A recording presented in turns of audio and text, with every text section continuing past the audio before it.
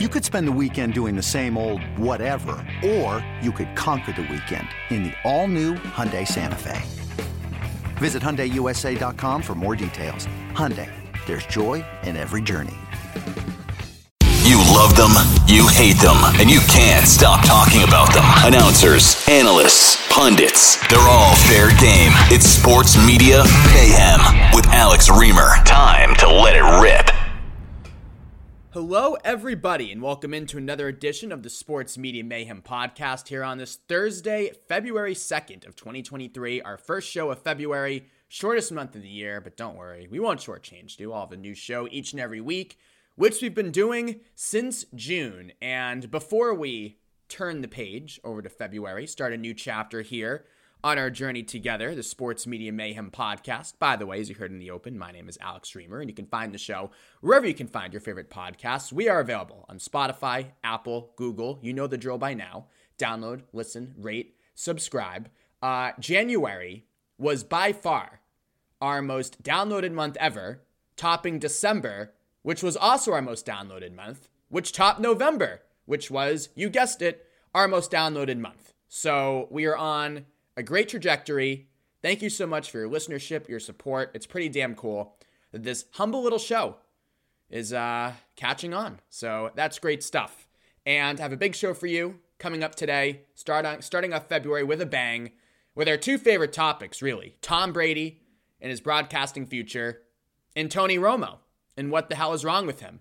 And then after that, I'll get to my conversation with the newest member of our Odyssey/WEI family, Adam Jones, who started in afternoons this week. Adam's a great guy, and we had a really great conversation about his jump over to EI, his philosophy, whether or not he's too negative, and a lot of the stuff in between. So excited to get to my conversation with Adam as well. But as I said, we're starting off with Brady and Romo, tried and true topics, never can fail when you can talk about these guys. And Tom Brady gave us a gift on Wednesday morning, announcing his retirement, this time for good. And this time, yes, I believe him. And this is really the way that it always should have happened. This is the right way for Brady to walk away. Last year's faux retirement, or faux-tirement, as I should say, was just a complete mess from the start. And that was, before he came back 40 some odd days later. Remember, Adam Schefter and Jeff Darlington had the report over the weekend. I think it was a Saturday. It was a big snowstorm here in Boston that Brady would retire. And then for the next 72 hours, Tom Brady and his camp basically gaslighted Schefter and Darlington. Denials. Tom Brady Sr. was speaking out and saying that this was just some sort of crazy internet rumor. And then sure enough, that Tuesday, Tom Brady did announce he was retiring. And as I said, he returned 40 days later. And it was just so uncharacteristic. I mean, Brady is so disciplined. One of the most disciplined athletes, if not the most disciplined athletes of all time. You do not win 7 Super Bowls without discipline. And his faux-tirement and the announcement and everything surrounding it last year was just so chaotic, and it was so unlike him. And it was a harbinger of things to come, because the 2022 season was not like Brady. You had his marital issues with Giselle all over the tabloids. He got divorced. He didn't seem like he was fully invested in the team, missing all that time during training camp. We found out a couple days ago that he lost about 15 pounds due to his marital strife with Giselle, missing the team's walkthrough before their Week 6 loss to Mitch Trubisky in the Steelers because he wanted to sleep in after attending Robert Kraft's wedding in New York. I mean, Brady flies private, New York to Pittsburgh. Really a pretty easy trip. I mean, he could have even slept there Friday night and flew down to Pittsburgh for the walkthrough Saturday morning. But no, he missed the thing entirely, laying into teammates. That embarrassing loss to the Cowboys in the playoffs, red zone pick, dirty slide tackle attempt. That game was never even competitive. It was Tom Brady's most embarrassing year professionally. And it all started off with that botched and ridiculous and very un-Brady-like faux-tirement announcement. And I thought last week, we talked about it on the show, I said, oh no, is this starting again with this cheesy script with Jim Gray? Oh, I'm not effing talking about it. If I wanted to, it's like, oh God, are we really going to do this again? But thankfully, we're not. Look, Tom Brady could have played next season if he wanted to. There would have been teams interested despite his struggles on the field. The Raiders would have been interested probably. The Titans were thrown around. The 49ers falling short in yet another NFC championship. Maybe they would have wanted to make a run at Brady, bring him home, one last Super Bowl run. But this is really the best for Brady because at this point, the risk of him playing outweighs the reward. I don't think he did any everlasting damage to his legacy last season, but what if the 2023 season was rough for him as well?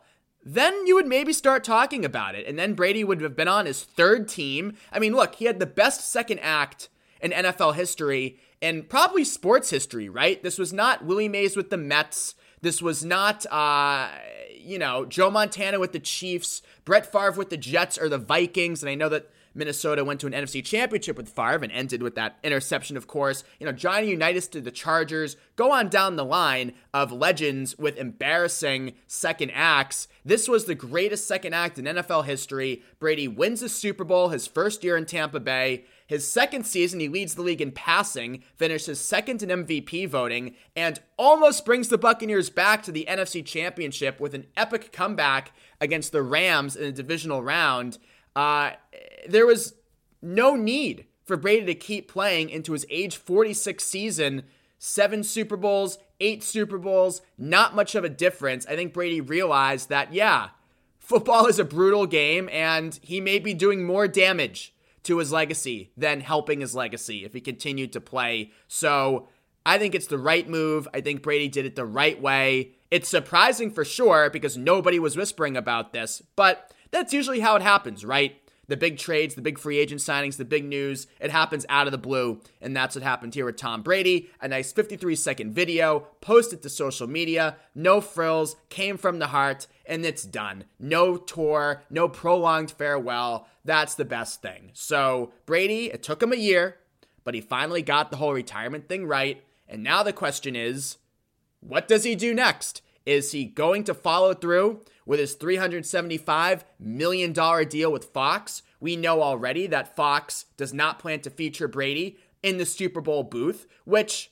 I now think is the right move. I've come around on that over the last couple weeks. Greg Olsen has done a terrific job this postseason, and sticking Brady in there with Olsen and Kevin Burkhardt, 3-man booth for the first time, that wouldn't be a service to anybody. I still think Brady has to be involved in Fox's Super Bowl coverage in some way. I mean, this is presumably why they paid $375 million for Tom Brady, so he could be around for big events like this. And, I mean, it will be Brady's first public appearance since his retirement announcement. I mean, people are going to watch the Super Bowl anyway, obviously, but that is what's worth $375 million to Fox. So not going to be in the booth. I'm fine with that. I've come around on that. But I still say Brady in some way has to be part of Fox's Super Bowl coverage, or else what the hell are they paying him for? And, the question is, will Brady be good in the booth? Well, first of all, let me talk about Greg Olsen, right, who I said has been excellent this postseason. He was great again during Eagles 49ers. He studies, he prepares, the anti-Romo in a lot of ways. But let's not feel too bad for Greg Olsen, all right? Let's not start out the pity party too much for him. He's earning $10 million this season as Fox's number 1 guy. Next year, I read, as their number 2 guy, it would go down to $3 million annually. But that's still pretty damn good. And Greg Olsen's a young guy. He's still in his 30s. He has a long career ahead of him. And he said this in a couple of interviews that, he never played quarterback. He never played in New York or for the Cowboys. So the fact that he's even in this prominent analyst role is a huge upset. It's really a huge underdog story. And I think Olsen is is positioning himself to maybe be the next Chris Collinsworth. And Chris Collinsworth got to where he is Sunday Night Football because of his preparation, because of his insight. And yeah, he's been around for so many years now. People pick at him. But overall, I think Collinsworth is still regarded as one of the best analysts going today. And there's little doubt that he watches a lot of film. And you can say the same thing about Greg Olsen. So I am holding off on the Greg Olsen pity party. But it will be interesting, especially because of how good Olsen was this year. If Brady does follow through with his Fox commitment, how good will he be in the booth? And it really comes down to one thing. Will Brady prepare for the job and take it seriously? On one hand, you say yes, because Tom Brady prepares for everything. And if Tom Brady's going to have a front-facing role like this, you better believe that his ego won't allow him to do anything but put 110% effort into it. And if that's the case, I think it could be great. A critical Tom Brady, a prepared Tom Brady, the greatest of all time, breaking down the games each and every Sunday. I mean, that would really be something special. But on the other hand, Brady's non-football endeavors haven't exactly gone great. TB12 has not caught on, and Brady is beyond obsessed and beyond dedicated to his fitness and lifestyle regimen. I mean, it's still there on Boylston Street here in Boston, but I don't know of anybody going to it, and I'm a gay man. I'm friends with a lot of wealthy gays who live in the South End and around the city, and otherwise, that's the demo for TB12 Fitness, and nobody goes to it. I don't think it's catching on at all. It's way too expensive. The TB12 roller pins. I mean, this stuff is really kind of a joke now. And the Brady brand that was released last year to such fanfare, it's now in the bargain bin. I haven't heard of anybody buying that stuff. It's not, it's not like Kanye's clothing line or, I mean, it's nothing like that. It's not relevant at all culturally. 80 for Brady, it looks like a terrible movie. His Man in the Arena doc was a 10-part lesson in self-aggrandizement. The Facebook series a few years ago wasn't much better. So, I mean, his non-football endeavors have not exactly gone great. And then there's the personality aspect to it, right? I mean, Brady can be as well prepared as he wants, and that would certainly help him. But does he even have the personality, the affability to be a number one analyst worth $37.5 million annually? We'll see. We'll see. There are a lot of questions with Tom Brady. A very risky deal for Fox. And hopefully, Fox is hoping, I'm sure, that they don't wind up having buyer's remorse